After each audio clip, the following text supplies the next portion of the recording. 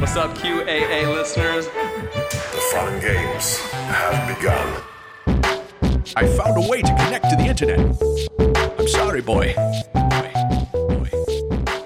Welcome, listener, to Premium Chapter 201 of the QAnon Anonymous podcast, the Mickey Willis and Plandemic 3 episode. As always, we are your hosts, Jake Rockatansky, Julian Field, and Travis View. For Mickey Willis, the COVID-19 pandemic has been a transformational journey. In late 2019, he was a relatively unknown filmmaker and producer behind a string of independent documentaries he described as socially conscious. By May of 2020, he had made the LA Times for entirely different reasons. Meet the Ojai dad who made the most notorious piece of coronavirus disinformation yet, read the headline. Here's from the article by Josh Rottenberg and Stacy Perman. When filmmaker Mickey Willis uploaded a 26-minute video called Plandemic to the internet on May 4th, he knew it was likely to cause a stir. But Willis didn't bank on becoming the poster boy for coronavirus disinformation. In reality, he was just a dad in Ojai making low-budget movies out of his house. The closest he'd ever come to viral fame was when he posted a video in 2015 to his YouTube channel about how he'd bought his young son a Little Mermaid doll at the toy store, a moment of open-minded, non-gender conforming parenting that earned him more than 4 million views and a laudatory spot on the local news. At the time of this article, Willis was still somewhat apologetic about the conspiracy theorizing in the first Plandemic movie. We made the video to go viral, Willis said over FaceTime earlier this week from his home in the Ojai Valley, where he lives with his wife and business partner, Nadia Salamanca, and their 2 sons. We knew the branding was conspiratorial and shocking. Unfortunately, in this age, you kind of have to be that to get people's attention. But that it would go viral to this degree, I don't think anyone could project. In the LA Times piece, some background was given for Willis's interest in the medical field. His brother passed away from AIDS and his mother from cancer when Mickey was in his 20s, which he partially blamed on, quote, harmful medical treatments. So a little side note about what he'd done before this, there were spiritual movies with interviews with Deepak Chopra in them. And then he kind of grew interested in these semi-spiritual independent stories. And one such story is the story of the movie called Be Brave. And this is about a young filmmaker who was traveling the world and he shot a bunch of videos. And he ended up spelunking in this cave and took a human bone, supposedly of Mayan origin, from the cave. Then he got leukemia and died of this bone cancer. So basically the documentary kind of posits that they were related, that him taking the ancient Mayan human remain was connected to him getting leukemia, which is kind of, a little woo. The concept of the movie is that his sister would then set out to put the bone back in that same cave, to return it or something and kind of finish the cycle or whatever.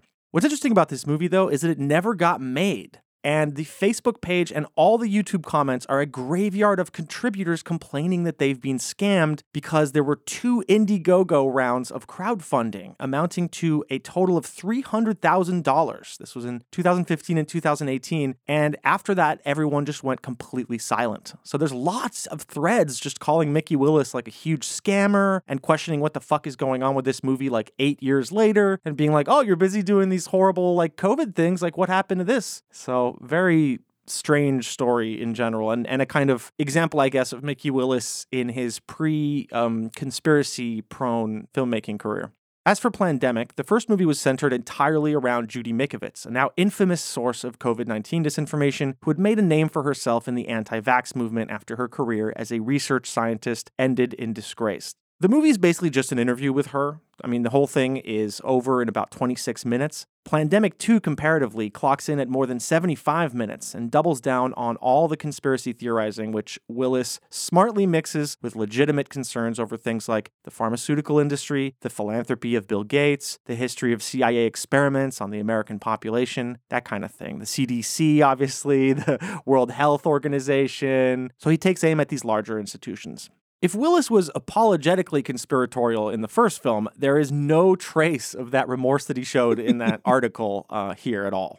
So in this episode, we're going to be exploring a talk that we attended by Mickey Willis at the Conscious Life Expo, as well as the rough advance cut of Plandemic 3, which he showed near the end of the expo weekend to a packed room. Mickey Willis, unsurprisingly, spoke in the rabbit hole room of the expo, where he followed Sean Stone, which we covered in our main episode. His wife and business partner was in the front row with 2 of her friends, who we'd soon learn were involved in the couple's new Learning Center, an alternative school they had recently founded. Willis had intended to open the talk with his new 7-minute video about unity, which essentially called on COVID-19 conspiracy theorists to stop accusing each other of being controlled opposition and CIA assets. Unfortunately, there were some AV issues, so Willis started engaging with the audience while the tech guy sorted them out. All right, well, while we're trying to get the technical issues solved here, let's jump into that question that I asked a moment ago. I know a couple of new people have filtered in, so I'll ask that again. Other than freedom, what is worth living and dying for? Love. Truth, love, children, family, future, integrity. What was that? The earth. What is worth living and dying for other than freedom? Sovereignty, okay? Anything else? Growth. Love. So anything you say, it's fair to assume that those are the things that are under attack right now. And it's very important that we understand what's really going on in our country and in our world. So that is quite a setup. He gets people to say what they would live and die for, and then says that is exactly what's under attack. Everything you just said that I just sourced from the audience, it's fair to assume that's under attack. You all guessed correctly. I mean, you all happen to name every single thing that is now under attack. We're like, hey, what would you be willing to die for? Well, guess what? You might get the chance. This alarming opening was a presage of just how openly conspiratorial Willis had become. He followed it up with a little exercise for the audience, which I'll play for you in a second. And it's worth considering at this point that there's this woman sitting 2 rows ahead who was one of the loudest attendees. She was middle-aged, blonde, and she was there with her husband, and she is constantly getting riled up. Like, you'll hear her through several clips. How many sheeps are in this room? Okay, we have one. Lions. Just lions. Just lions. Just lions. Well, you're going to have to prove that to me. Okay. Okay?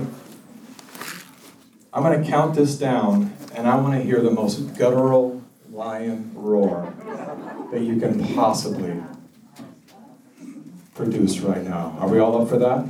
You ready? Here we go. Are we lions? Yes? Yes. 3, 2, 1.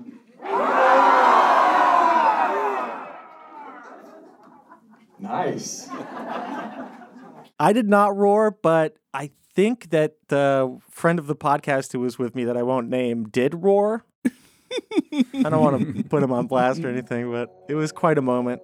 You have been listening to a sample of a premium episode of QAnon Anonymous. We don't run any advertising on the show, and we'd like to keep it that way. For $5 a month, you'll get access to this episode, a new one each week, and our entire library of premium episodes. So head on over to patreon.com/QAnon Anonymous and subscribe. Thank you. Thanks. I love you. Jake loves you.